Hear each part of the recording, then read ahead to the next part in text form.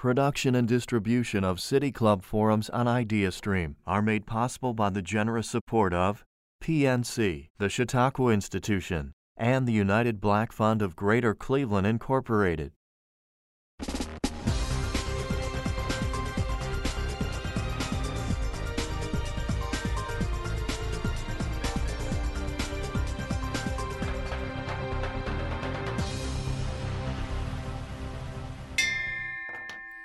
Hello and welcome to the City Club of Cleveland, where we are devoted to conversations of consequence that help democracy thrive. I'm Dan Moulthrop. I'm the chief executive here, also a proud member, and today is September 11th. You're with a virtual City Club Forum live from the studios of 90.3 WCPN IdeaStream. They are our public media partner. Big thanks to them, and big thanks to you as well for your support of 90.3 WCPN IdeaStream. If you haven't already supported, just check them out at ideastream.org. On to our topic today. Ohio's arts and culture institutions are part of a $41 billion industry, one that has been disproportionately affected by the ongoing coronavirus pandemic. Live music, entertainment venues, and other performing arts spaces were among the first to close to prevent the spread of the disease. And they will also likely be the last to reopen. Their future is uncertain. A recent poll by the National Independent Venue Association, also known as NIVA, found that the owners of 90% of independent venues are expecting to close within the next few months if they do not receive some sort of public aid. For those that make it, many experts are forecasting a 3-year to 5-year recovery period. In response to what could be seen as a crisis, the Save Our Stages movement was born, spearheaded by NIVA, to advocate for federal relief for theaters, entertainment venues, and performance spaces. In July, the $10 billion bipartisan Save Our Stages Act was introduced in the Senate, and this week both Ohio Senators Sherrod Brown and Rob Portman have signed on to be co-sponsors of the bill. But as negotiations regarding relief packages continue to stall in both the Congress and the Senate, the future of this bill and just about every federal relief bill remains uncertain. So today we're going to talk with a few statewide and local leaders and advocates and activists and artists who are thinking about not only the preservation of our local stages, but also the future for artists, musicians, and performers who contribute mightily to our economy and our collective humanity. Joining us today, Kyle Kidd, performer and musician and vocalist for Mourning a Black Star, Angela Meleca, who is executive director at Ohio Citizens for the Arts, and Sean Watterson, co-owner of the Happy Dog and also Ohio Precinct Captain for NIVA. Welcome to all of you. It's great to see you. Thanks, Dan. Great to be here, Dan. Thanks for having me. Great to have you with us. And as in every City Club forum, you can participate with your questions. Text them to 330-541-5794. That's 330-541-5794. Or tweet them if you're on Twitter. Just tweet them at the City Club, and we'll work them into our program. A couple of quick disclosures. Sean Watterson and the Happy Dog are big partners of the City Club. They are part of our Happy Dog Takes on the World series, our monthly series, first Tuesday of every month. And I should note, too, that I serve on the board of the Border Light Theater Festival, the Festival of International Theater. And so that makes me a little bit more interested than I might otherwise be in the future of all of this. Angela Meleca of Ohio Citizens for the Arts, there's been a lot of movement on this issue just this week. And I wonder if you could just catch us up. What is happening with the Save Our Stages Act? Well, I would describe the movement as hurry up and wait. We did have some action yesterday at Congress in D.C. Regarding what they were couching as a skinny relief package that got voted down, and it's uncertain whether that will move forward before the election or not. We continue to focus as a statewide advocacy organization on funding in Ohio. As you know, the federal government sent about a little over $4 billion to the state of Ohio. Much of that has already been distributed and earmarked. There's legislation that passed the state Senate last week, pushing $650 million to local municipalities. That currently sits in the Ohio House, and we're uncertain when and if that will get passed, and that will then again go to local municipalities. There are no earmarks or anything in that legislation, so that would be up to local governments to decide how they would distribute those funds. But you did set this up perfectly. Arts and culture in Ohio is a $41 billion industry. We employ nearly 300,000. What that equals to Cleveland generates about $9 billion a year in economic activity and arts and culture, you employ over 60,000. We're currently the highest unemployed sector in the state. We, as you said, we're the first to get shut down. We'll likely be the last to reopen. The majority of our members are still closed. So imagine any business that's been forced to close to the public for 6 months, generating no income, no earned revenue. The possibility of reopening, even at full capacity, but as we well know, we'll probably face limited capacity for months. The chances of survival and reopening without any funding or aid is very unlikely. And we're talking about iconic anchor institutions. Rock and Roll Hall of Fame just announced a few weeks ago 40% layoff, 50% loss in earned revenue. Playhouse Square. Playhouse Square is the largest theater district outside of New York City. They have the most subscribers in the country. They've been shuttered since March. Broadway's not touring. Cleveland Orchestra, Cleveland Museum. You have so many iconic institutions in your region that are standing at a cliff. And so now's the time that the state needs to act. We certainly need the federal government to act, but we are advocating strongly at the state level that they recognize the economic impact that arts and culture has, not only within our sector, but the large footprint that we provide to support restaurants and bars, the travel industry, hotels, lodging. And so we really need this sector to survive in order to help Ohio's economy come back. Angela Meleca is the executive director of Ohio Citizens for the Arts, an advocacy organization deeply involved in this effort to shore up and save independent venues. Sean Watterson owns an independent venue, co-owner of the Happy Dog in the Detroit Shoreway neighborhood, also known as the Gordon Square Arts District. Sean, can you just tell us the story of what COVID has meant to the Happy Dog? Sure. Well, we closed the night of March 15th, and we haven't opened since. We had to lay everyone on staff off. In addition, we host over 2,000 musicians a year, and those are paid gigs, and all of those have dried up. We've focused our fundraising efforts so far on support for our staff, but because we can't be open in any meaningful way, and we can talk about the performing arts guidance that the state has put out, the 15% capacity numbers and why those don't work. But because of that, we've really focused our attention on partnering up with other people in our position. And that's really where the National Independent Venue Association came into being as a reaction to the COVID shutdown and the job loss and the impact across the industry, across the country. Sean Watterson, before we get to NEVA, I want to understand just a little better. You said that the performing arts guidelines are sort of not enough to allow you to open, or you alluded to that, and I'd like to ask you to just explain why. Sure. The guidelines that the governor issued say for the performing arts, capacity is limited to 15%, with a maximum number of people at an indoor space of 300 and an outdoor space at 1,500. And the science on that is not really what's at question. It's the ability to actually make that work in practical terms. You know, speaking as the Happy Dog, that's based on fixed seating capacity. Our fixed seating capacity at the Happy Dog is 105 seats. 15% of that is 16 people. But you have to count the 4 people in the band, the sound engineer, the bartender, and the person in the kitchen in that 16 number. So for us to have a performance like that, you're talking about having 9 patrons. And it's just not financially viable. And you can scale that up in bigger spaces, but the fixed costs of operating and paying the artists don't scale down just because the capacity's been scaled down. Thanks for explaining that, Sean. I think it's also important to note that you're one of the the few venues that Happy Dog is one of the few venues that really support emerging musical artists, because you pass along 100% of the door to the artists themselves rather than taking a chunk out of that.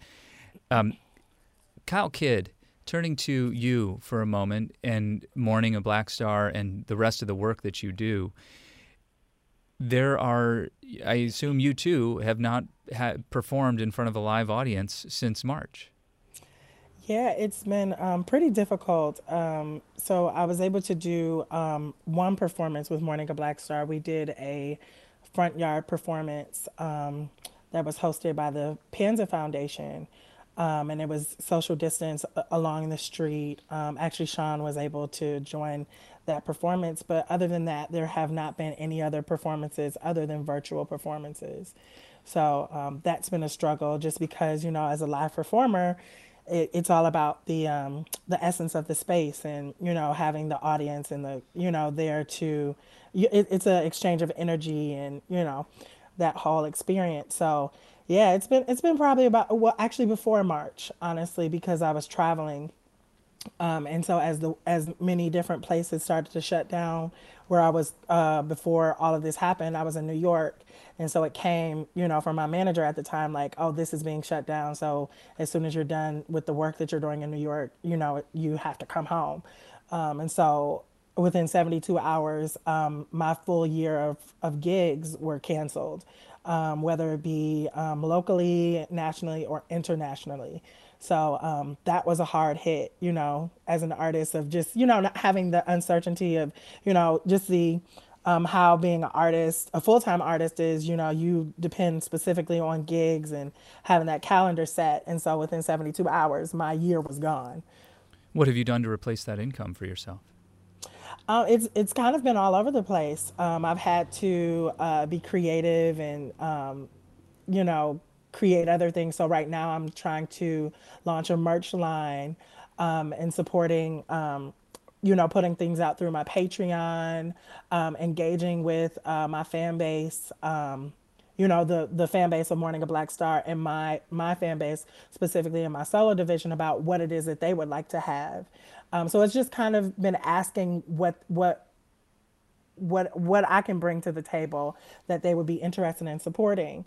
And that's been in a lot of different ways. I just recently signed back on to go through the academic school year with Roots of American Music, who I've been in partnership for the past 2 years. So that hopefully will offset some of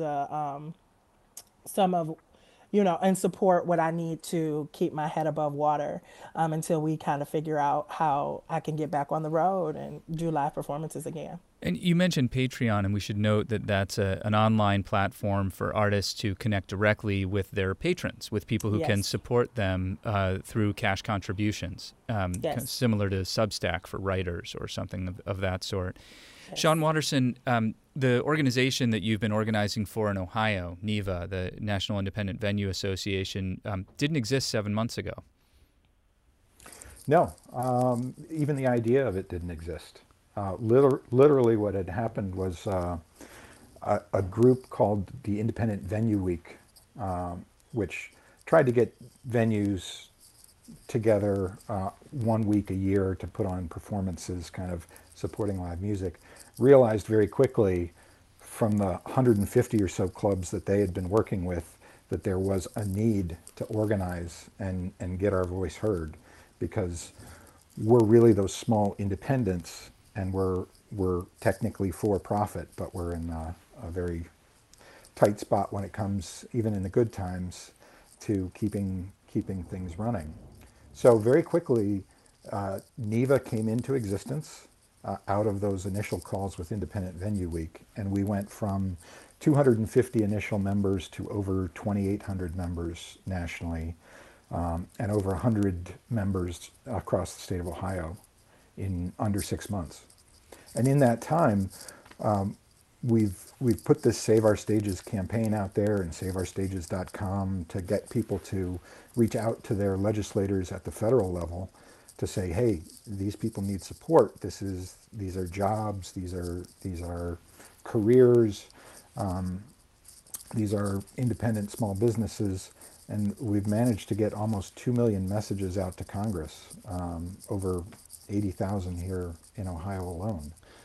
It's pretty incredible for an organization that didn't exist 6 months ago. That is some remarkable advocacy, and yet the Save Our Stages Act is still blocked, or still hasn't moved very far or very much.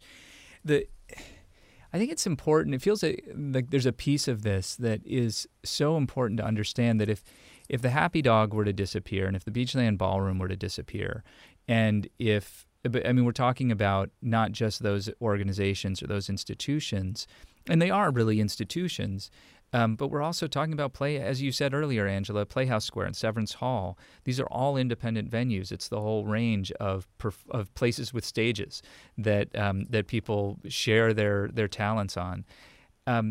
It's not something that can just be replaced. Sean, the CARES Act funding, the Paycheck Protection Program loan, and the SBA funding, other forms of SBA funding that were made available back in March and April and May. Why didn't those work for independent venues? Well, they worked as long as they were designed to work for. But really, they didn't work well for us because we weren't able to be open. One of the key things about the payroll protection program was that was money intended to cover 2.5 months worth of payroll and operating expenses. If you couldn't be open, you couldn't find things. You could try and find things for people to do, renovations and stuff like that, but it's not the jobs that they had. And then when you look at the other kind of funding that was available, those are loans, and it's great that they're available, and it's great that they're low interest. But the reality is, our business is a low margin business anyway. When we're able to reopen, we aren't going to be able to make up for the 6 months or 12 months or 18 months that we were closed by doing 2, 3, or 4 times our usual business. If you've been in the Happy Dog on the weekend for a Morning of Black Star show, you know it's already packed. We can't put more people in there. So while those were great lifelines initially, and we understand, it was a reaction, the usefulness of those programs weren't targeted to different industries. And it's why we put all this effort into originally the Restart Act, and then the more targeted Save Our Stages Act, because it will provide us the flexibility to get back to being open and get back to being the neighborhood anchors. We're really neighborhood anchor institutions when you think about it. When you think about the Waterloo Arts District, it's the Beachland that drives people there. Same thing on Coventry with the Grog Shop. You look at the Gordon Square Arts District, it's not just us, it's Cleveland Public Theater and the Near West Theater. It's the performing arts that drive a lot of that. And that's just the economic side of it. Yeah, not the sort of the culture side and the feeling of belonging that comes from being able to walk to your neighborhood bar and take in either a civic conversation or musical performance. Angela, Meleca, in looking out across Ohio at the hundreds of independent venues who are in similar straits, have any of them figured it out? I mean, did any of them find a bridge over the summer through outdoor performances or socially distanced performances, or picnic benches or anything? Well, Dan, unfortunately, no one's been allowed to figure it out. I have the luxury, I should say, of speaking with these organizations every day. They're members of my organization, and I, work on behalf of their benefit. And I have been awed at the determination and the perseverance, the tenacity, but also the drastic and keen and prudent business decisions that they've made. I mean, Sean is a perfect example. These are businesses. We don't have an arts crisis in Ohio. We have a business crisis in Ohio. The business just happens to be in the creative industry. And so these organizations, while bleeding money daily, again, highest sector of unemployment rate, they're still concerned about absolutely safety for their staff and patrons, but contributing to community. I mean, these organizations don't have licensing fees like sporting entities do. You know, they can't, when they stream, they're not generating revenue from that. These industries, like our friends at the restaurants, they don't have carryout. So there's no carryout in the arts. There's no licensing fees. Anything that they're generating now is a contribution to community. And, you know, these are these are organizations that are worth the state investing in. And so, they haven't had the ability to really come back. There are limited outdoor performing theaters going on when a local health department gives the okay, but they're not at the capacity that they're near breaking even. And the majority, I should say, they're free performance. They just want to contribute to community. Kyle Kidd, as an artist, you've done some, you mentioned you did one outdoor sort of backyard or front yard concert. And I assume you've probably done a couple of Zoom concerts or that sort of thing. How does it feel to you? Is it anything? Is it helpful? Because I know that the pursuit of the arts it's a performance. It's a spiritual thing. It's about your soul. It is. It has been really hard. It's gotten better, I guess, because it's not looking for things to go back to normal anymore. It's like accepting what the reality is. And so just for instance, when I did my first Zoom concert, it was, here I am trying to do what I would do at a live show, and it's just like not registering. It's not, it wasn't successful on my end as a vocalist because we're paying attention to, the sound quality and all of that to create the experience. And it just wasn't what I needed it to be. And so it's been really, really hard. And to not have the crowd or have people there to engage with and, really be able to gauge like which direction I need to take a show or, what's needed in order to create this experience. So it's been really, really hard. And as I'm talking to other local artists and friends in different places who haven't been able to perform or have had the same experience, it's really a downer because we don't know what it's going to look like. And, here I am. I've written probably almost 2 albums since I've been at home. And it's like,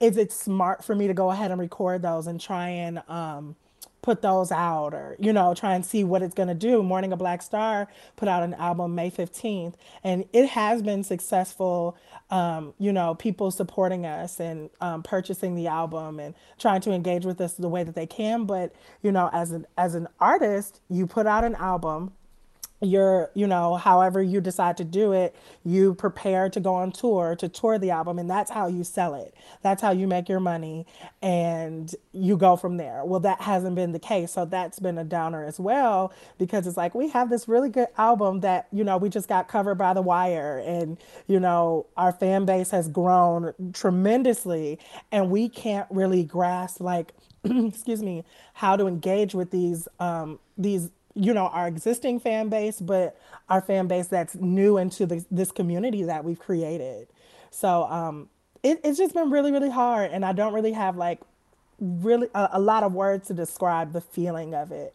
But it's an eerie feeling. And like I said, it's not looking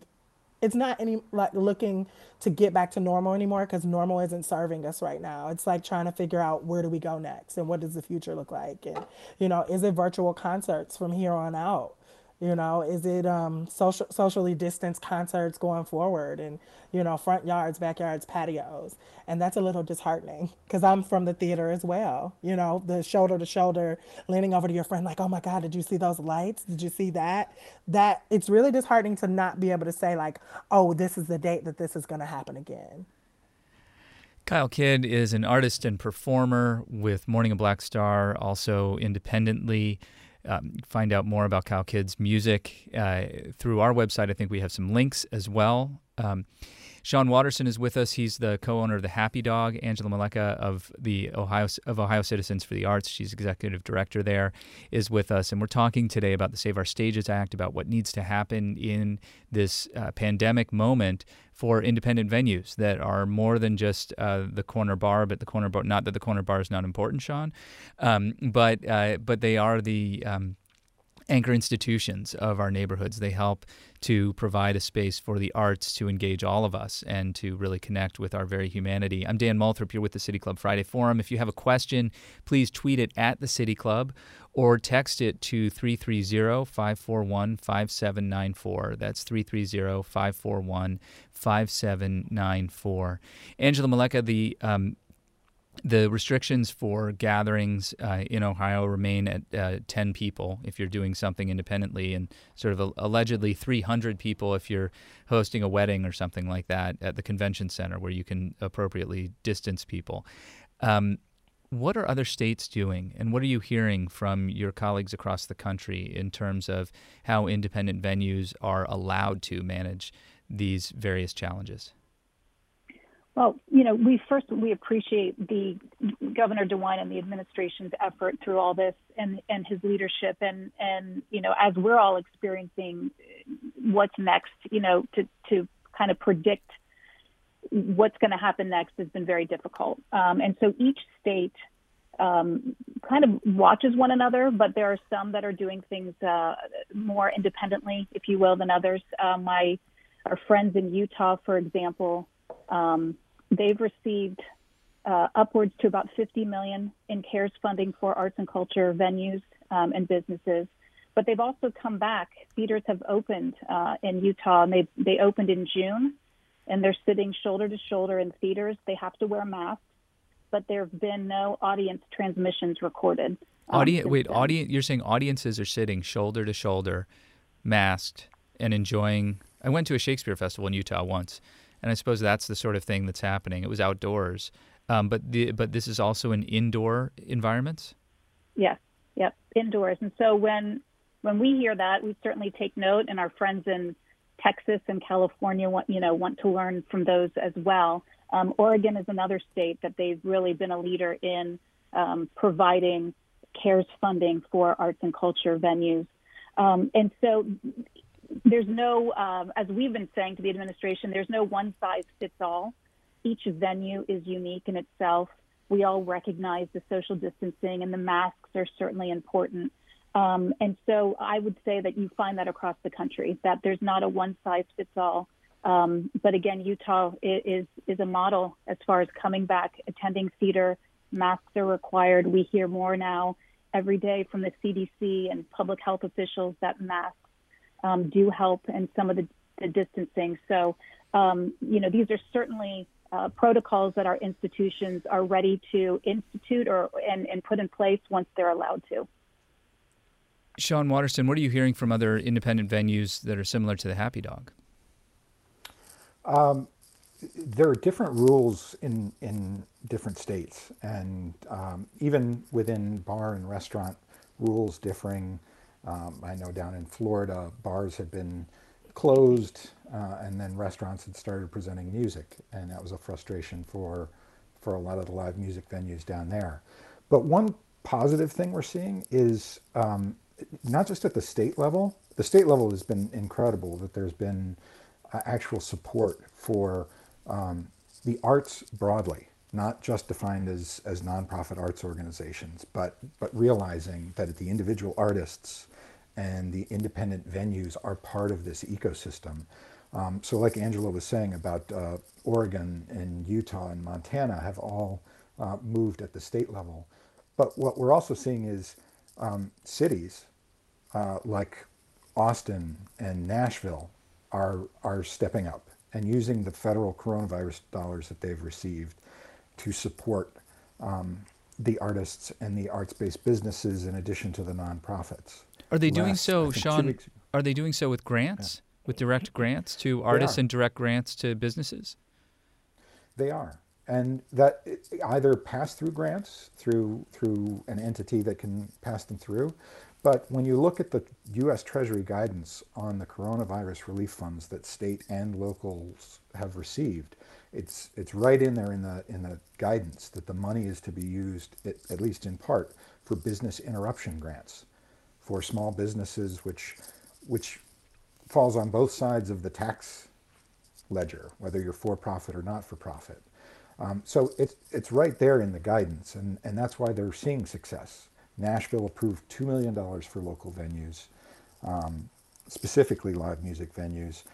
Sacramento, $6.9 million. Austin approved several million. We've seen it in cities like Memphis, Indianapolis, and we're part of an ask at the county level because Cuyahoga County received $215 million in coronavirus relief funds from the feds. And what's great about the ask that we've made is that it was a collaborative ask. It was an ask on behalf of the individual artists and the nonprofits and the for-profit venues. I think it's a great indication of the kind of leadership we've got here when it comes to looking at the arts sector. Sean, the way you're talking about it fingers. makes it sound as though the county has agreed to direct some funds in the direction that you're hoping. Is that the case, or are you still asking? We're still asking, and we're hopeful. We've had some conversations of late. We understand there are a lot of people hurting right now, but like Angela said, this isn't just arts. This is a business sector, a creative business sector that is impacted. So we're hopeful. The conversations are ongoing. If you want to talk to your county council person and say, "Hey, look out for the arts," is that kind of where the sort of intervention, the citizen intervention, should occur at the county council level, or is it the county executive? Not to put anyone on Front Street, but they ran for the office, so let's go ahead and do that. Well, any of the elected officials, up and down the line, because the county council and the county executive all need to be involved in the decision making on how to distribute those dollars, but then also at the state level, talking to our state reps and our state senators and letting them know, hey, this is important. If there's an ask out there, please support it. Angela, what is the holdup, or where are the specific kind of buttons that need to be pressed or levers that need to be pressed at the state level right now? Well, I will say we have proved that advocacy does work, right, Sean? So as of, yesterday, getting both Senator Portman and Senator Brown to co-sign the Save Our Stages Act at the federal level was a really wonderful success. 2 weeks ago, they were in support, but they weren't agreeing to co-sign.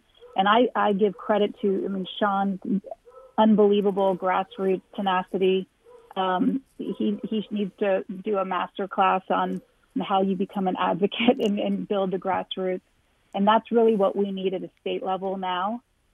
We need to step up to the governor and administration. They're hearing us. Sean also indicated, there's a lot of need out there, and we recognize that. What I'm afraid of is that if we don't get funding, significant, meaningful funding, these anchor institutions that we talk about, not only Happy Dog, but we can go on up to the, Playhouse Square and the orchestra. These are the same institutions that our local and state leaders use to tout economic development, to attract jobs, to retain jobs. So when we talk about quality of life, when we look at now, I think I heard a couple weeks ago that Ohio's primed to attract jobs from both coasts and Chicago, because everyone's getting comfortable with working remotely, and you can access both coasts easily from Ohio. And I know that we use these institutions as ways to attract business. But unfortunately, if we don't save these organizations, give them a lifeline, it's a fraction of, we're asking for a fraction of what their budgets are just to get them through, so we can be there to attract those jobs, to be that economic driver in communities. Otherwise, we face losing half of these organizations that, Dan, you mentioned earlier. These take decades to build. It's like orchestras take decades. To be a world-class orchestra, that doesn't just happen. And if that goes away, you'll never get that back. So this is a really dire time. It's a once-in-a-lifetime crisis that the ecosystem, including the Sean and Kyles of the world that just build up, it's critical time now. And so, yes, contact the governor, contact your local state representative, contact your local authorities, because we know there's $650 million sitting at the state house. It's going to be pushed down to local municipalities soon. And they have to spend this money by the end of the year, or it goes back to the federal government. So we need voices, and the more voices that we can raise, they'll listen, and they're starting to pay attention. This is actually a really fascinating thing when you think about $650 million that they're mandated to push down to local levels, and this huge need that you all have pointed to. Angela, sticking with you for a second, and Sean as well, about the Save Our Stages Act. We've been asked, what can we as community members do at this point to support the legislation? I'm grateful that our Ohio senators signed on to support this. Where is it in the House of Representatives? Sure, I'm happy to take that one. I know that right now we have over 100 co-sponsors in the House of Representatives. Speaking for Ohio, the two that are signed on to the Save Our Stages Act as co-sponsors are Marcia Fudge. She was the first in the state to sign on to both Save Our Stages and Restart. And Tim Ryan has also signed on. We do have some bipartisan support when it comes to the Restart Act. Anthony Gonzalez is signed on as a co-sponsor to Restart, in addition to Marcy Kaptur and Joyce Beatty down in Columbus. So the other four besides Joyce Beatty, we should mention, are all Northeast Ohio and Northern Ohio congressional reps. There's still 11 other congressional reps in Ohio. Angela, where are they standing on this? Surely they enjoy theaters. Yes. As Sean said, none of them publicly are coming out saying that they would co-sponsor. My suggestion would be that you reach out, tweet, email, call, and do it often, and express the importance, and not only the public value that these organizations and institutions provide, the quality of life, but the economic dependency that we're on. These are real people who are out of work, can't provide for their family. These are real jobs and real people, and they want to get back to work. We understand for health concerns that they can't get back to work. There's no reason why they shouldn't be looked upon equally within industry sector as universities and hospitals and schools, et cetera. So, please reach out to your local state representatives and ask them to support. Sean, go ahead. I want to point out, too, sort of in tandem with this Save Our Stages campaign, we still want to see pandemic unemployment assistance continued, because when you think about all of the musicians in the gig economy, they're putting together income streams through multiple sources. Many of them are working in the hospitality industry. That has been taken away. So it's a key component to keeping them afloat. And it's also a key component because for those who would say, well, if they all end up going and being Amazon drivers, that's just a shift of economy. And when things come back, things come back. When you lose these people out of this industry, when you lose this talent, you lose that permanently. I mean, trying to rebuild that talent factor when people have had to leave this industry to make a living because they don't have the pandemic unemployment assistance to keep them going until this industry can come back, that's going to be a huge talent gap. And that is going to make the recovery that much longer and that much harder. So whenever we talk Save Our Stages, we also make sure that we mention pandemic unemployment assistance, because it is so key to so many of the people in our industry being able to have a future in the industry. I wanted to mention a few months ago we had state senators Matt Dolan and Nikki Antonio as our guests on the forum. And if you're listening or watching right now and wondering who should I reach out to at the state level, those are two who I believe we spoke about specifically at one point during the program. During the forum, we spoke specifically about what about arts institutions, what about the arts and culture venues and performers. It would not be a misplaced call or a misplaced email or tweet to reach out to those two senators who both represent parts of Cuyahoga County. Kyle Kidd, Sean Watterson just mentioned the pandemic unemployment assistance, the extra boost. Was the unemployment and the way that worked, was that critical to you in the beginning of the pandemic? Yes, it really was, because like I said before, all of my streams of income, like Sean said, like you're not just always touring or performing. You know, I was working at a restaurant on my downtime, as well as working with Roots of American Music, which is, as a teaching artist, going into schools providing education around music and how to write music and, just the fundamentals of music. So I didn't just have one form of income from performing coming in. So when the pandemic relief with unemployment came, it really helped offset some of the worries that I had about like keeping my head above water and continuing forward, but also put me in a position to plan accordingly, so that I can have, funds to support, that middle ground until things were figured out. I also want to say, just to add on to what Sean was saying, these institutions are so important in many different ways because, also Angela said this, it's building onto the culture of our communities. And so me specifically working with youth and young adults in the schools, it's a part of the curriculum, whether it's a book that they're reading or something that they're specifically focusing on. They utilize Playhouse Square to go see Romeo and Juliet, if that's the book, or Macbeth, if that's the book that they're reading, or going to the Rock and Roll Hall of Fame. The Rock and Roll Hall of Fame is a partner of Roots of American Music, along with the Maltz Museum of Jewish Heritage. That's how the Stop the Hate program is even a thing. Those three organizations collaborating together, and we take the students into the Maltz Museum to talk about current issues that are happening within our communities and across the nation. And they go to the Rock and Roll Hall of Fame and get a whole nother educational experience talking about how music and the arts have driven us through these times of struggle.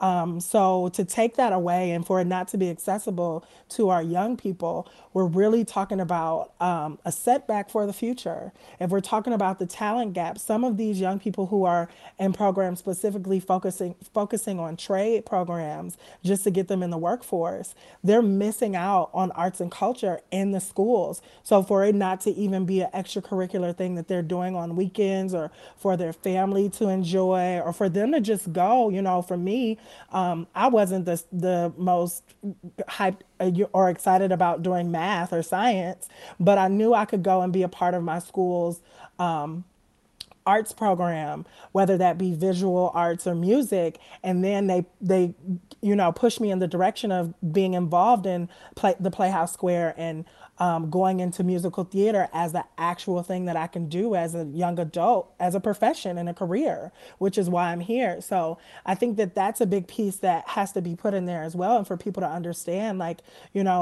individuals like us, adults, who we've made a career of this, yes, we're struggling, but think about the struggle of the youth and young adults who are transitioning out of being adolescents, and they're trying to figure out where they belong in the world and what that means. And we all know it just takes one interaction with something that grabs your heart or grabs your spirit to say, this is where I need to be. This is my wheelhouse, and I can excel and thrive.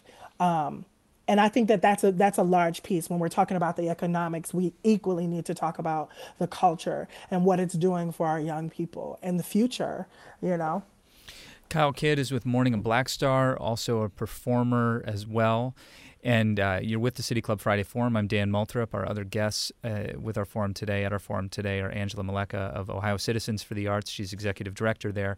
And Sean Watterson of the Happy Dog and also the National Independent Venue Association. You can send questions to 330-541-5794. Just text them to 330-541-5794 or tweet them at the City Club, and we will work them in. Kyle, in regards to the comment about Utah and masks for the audience, that's one thing, but how do you mask performers and artists? You don't. It's really, really hard. And so Morning a Black Star, we just recently received the Spaces grant, which is partnered with the Andy Warhol. I hope I'm saying it right. We got their satellite grant. And so with that, because we weren't able to do live shows, we decided to do a Morning a Black Star residencies type of series. It'll be a short series. And with that, we were trying to, at the beginning stages, talk about like, what does that look like? Do we invite small audiences? And do we like use our mouths do we sing with our mouths covered? And it just didn't register when we were trying to, put that all together. And so that's been a hard part too, because the instrumentalists are all, their mouths are covered, but the vocalists and the horn players, because we have a whole horn section, it's just not possible. So to hear how Utah is, fully going forward, I'm itching to get in that space where we can do that, because it's the essence, it's a part of the experience to be in that space and just offer, it's an offering, and for people to come and enjoy that and still maintain some type of safety and everybody feeling comfortable. After I'm done singing, I put my mask right back on, and sometimes I forget, but it's a new norm. And so it's been hard kind of going there, because I'm always talking and I'm always singing. Angela, Meleca, I know that some theaters around the world have approached this with different kinds of creativity, including the plastic screens as part of the set. Talk about that a little bit, if you could. Yeah, absolutely. And Germany, I think they're saying come back to the symphony and the operas and wear masks, and because you're not at a sporting event where you're screaming and projecting that is as an audience standpoint. But there are entities across Ohio that have invested their own money in these protective measures. There's a performing arts theater in Columbus that they've put plexiglass in between the seats where they've have people seated as two. They've put plexiglass between the stage and the audience. Kyle, there's a children's theater of Cincinnati. When they've actually come up to where they're doing musicals and they're making masks a part of their costume. So yes. They record the track, and then they play that back through the speaker, and they just act out and keep the masks on and have that as part of the costume when they can come back and perform. They're not back yet. So all of these organizations are coming up with creative ways to be ticketless. They talk about not congregating in lobbies, not having intermission. So a lot of them are pivoting and having shorter performances. So rather than having an hour and a half or 2 hour long production, they're shortening that. They're looking at doing solo or two people performance where you can socially distance on stage. But all of these components, both in front of the stage, within the audience, and behind stage, they all have protocols that they've worked through to set up and are ready to go when they're allowed and have the permission to come back and put these performances on. I should say one thing, too, that some might not think about is, especially with performing arts, as with most business, you can't just come back in and flip the light switch on. These businesses need 3 to 4 months lead time to know that they can come back. And then even that is an expense, right, to start production back up again. And then the promoting to even get people out. So the frustration is today, but it's also January, because we know now that we're shut down in September. We know nothing could happen. The earliest would probably be February or March. So in performing arts, we're looking 6 months out as the earliest if we're dead in the water right now. Sean Watterson, go ahead. You wanted to answer that question as well. Well, I was going to say, the touring acts are not going to go on tour until they know that they can make a tour work, that it's going to be safe, and that there are enough states where they can perform, where they can draw an audience. That's piece of it. That's a piece of it. Two, it's great to think about all of these innovations to get through this time.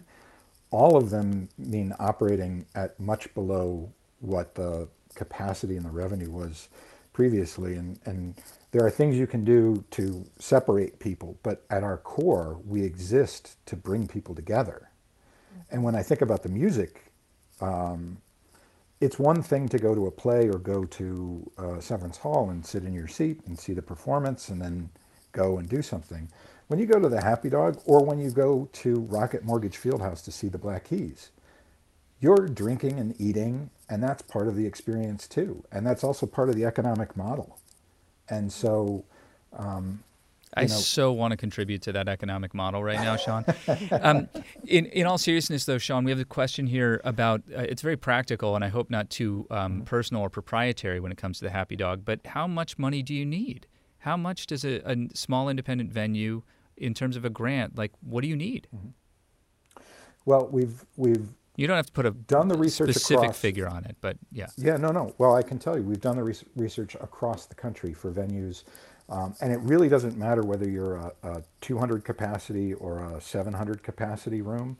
The numbers of the fixed costs of your mortgage, your all of your utilities, your insurance, all of that generally comes in. Our fixed costs are about $30,000 to $40,000 on average Per month? Per month. And when you consider that there's no revenue coming in, or very little, maybe some merch sales, that's a big number to have to overcome. But when you look at the size of the Save Our Stages bill, $10 billion, in comparison to the big numbers that are out there, that number would cover all of these venues for 6 months. The idea is to cover 6 months of closure. Now, we're able to get that number down by eliminating as much as possible. And like Angela said, we're all survivors. We're all scrappy. We've cut off the waste management pickup. We've cut off cable TV. We've cut off every expense we can to get things down to a drip. But that still means for us, with no salaries for anybody, $15,000 a month of expenses. Angela and Kyle, a final question. Please address the fact that while economic impact renewal is super important, the arts are a huge healing force to the community, reeling from a pandemic, a racial justice paradigm shift, and so many other challenges. Politicians should be focused on this aspect as well as economic impact. Not really a question there, but you can go ahead and agree and talk about it. And that's exactly right. And I think in normal times, we would be highlighting and pushing the public value that the arts provides, because that's why we're all in this. It's not about money. This isn't about, Sean is part of this too. It's about a culture, it's a lifestyle, it's a passion, it's giving back to community. And so the arts are part of education. So this is an education crisis.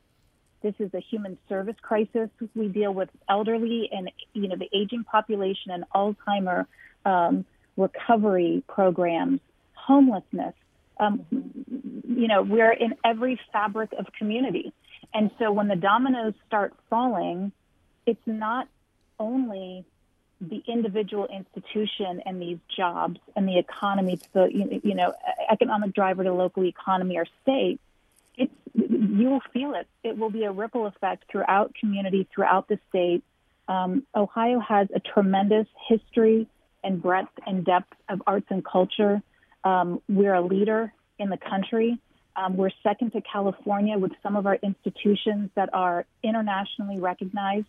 And Kyle said it perfectly. The opportunities that our students get by having these organizations in community, in giving back, in showing a different way of life, and showing that there can be a profession in the arts, by going into elderly care centers, I can go Angela, on and on. I know, and our radio audience can't see how much Kyle is nodding, and I want to give Kyle just a go quick ahead, chance. Kyle, go. We've only got a few seconds left. Go ahead, Kyle. No, and everything to what Angela said, but it's the joy of giving and receiving.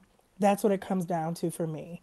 As an artist, I receive so much from having an audience present to just throw me all of this energy, letting me know what they need, and then just being able to give what I can possibly give. And, that's how I've been trying to show up in every way, whether it's with the elderly or young people or collaborating with, independent venues like the Happy Dog or Grog Shop or Mahal's, just to stay afloat. So it's across the board, just the joy of giving and receiving and getting through this. And of showing up. And thank you, Kyle, for showing up here at the City Club Friday Forum. Angela Meleca as well of the Ohio Citizens for the Arts.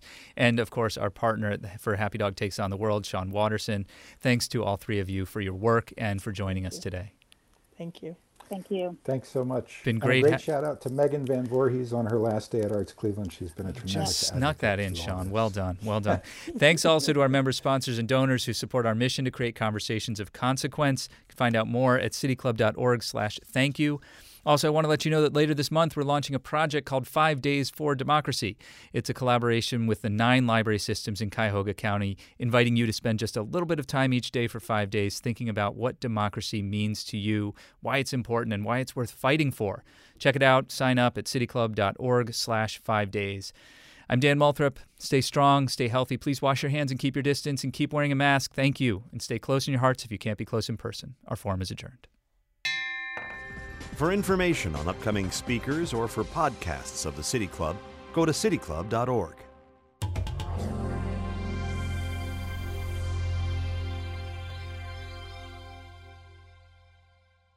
Production and distribution of City Club forums on IdeaStream are made possible by the generous support of PNC, the Chautauqua Institution, and the United Black Fund of Greater Cleveland, Incorporated.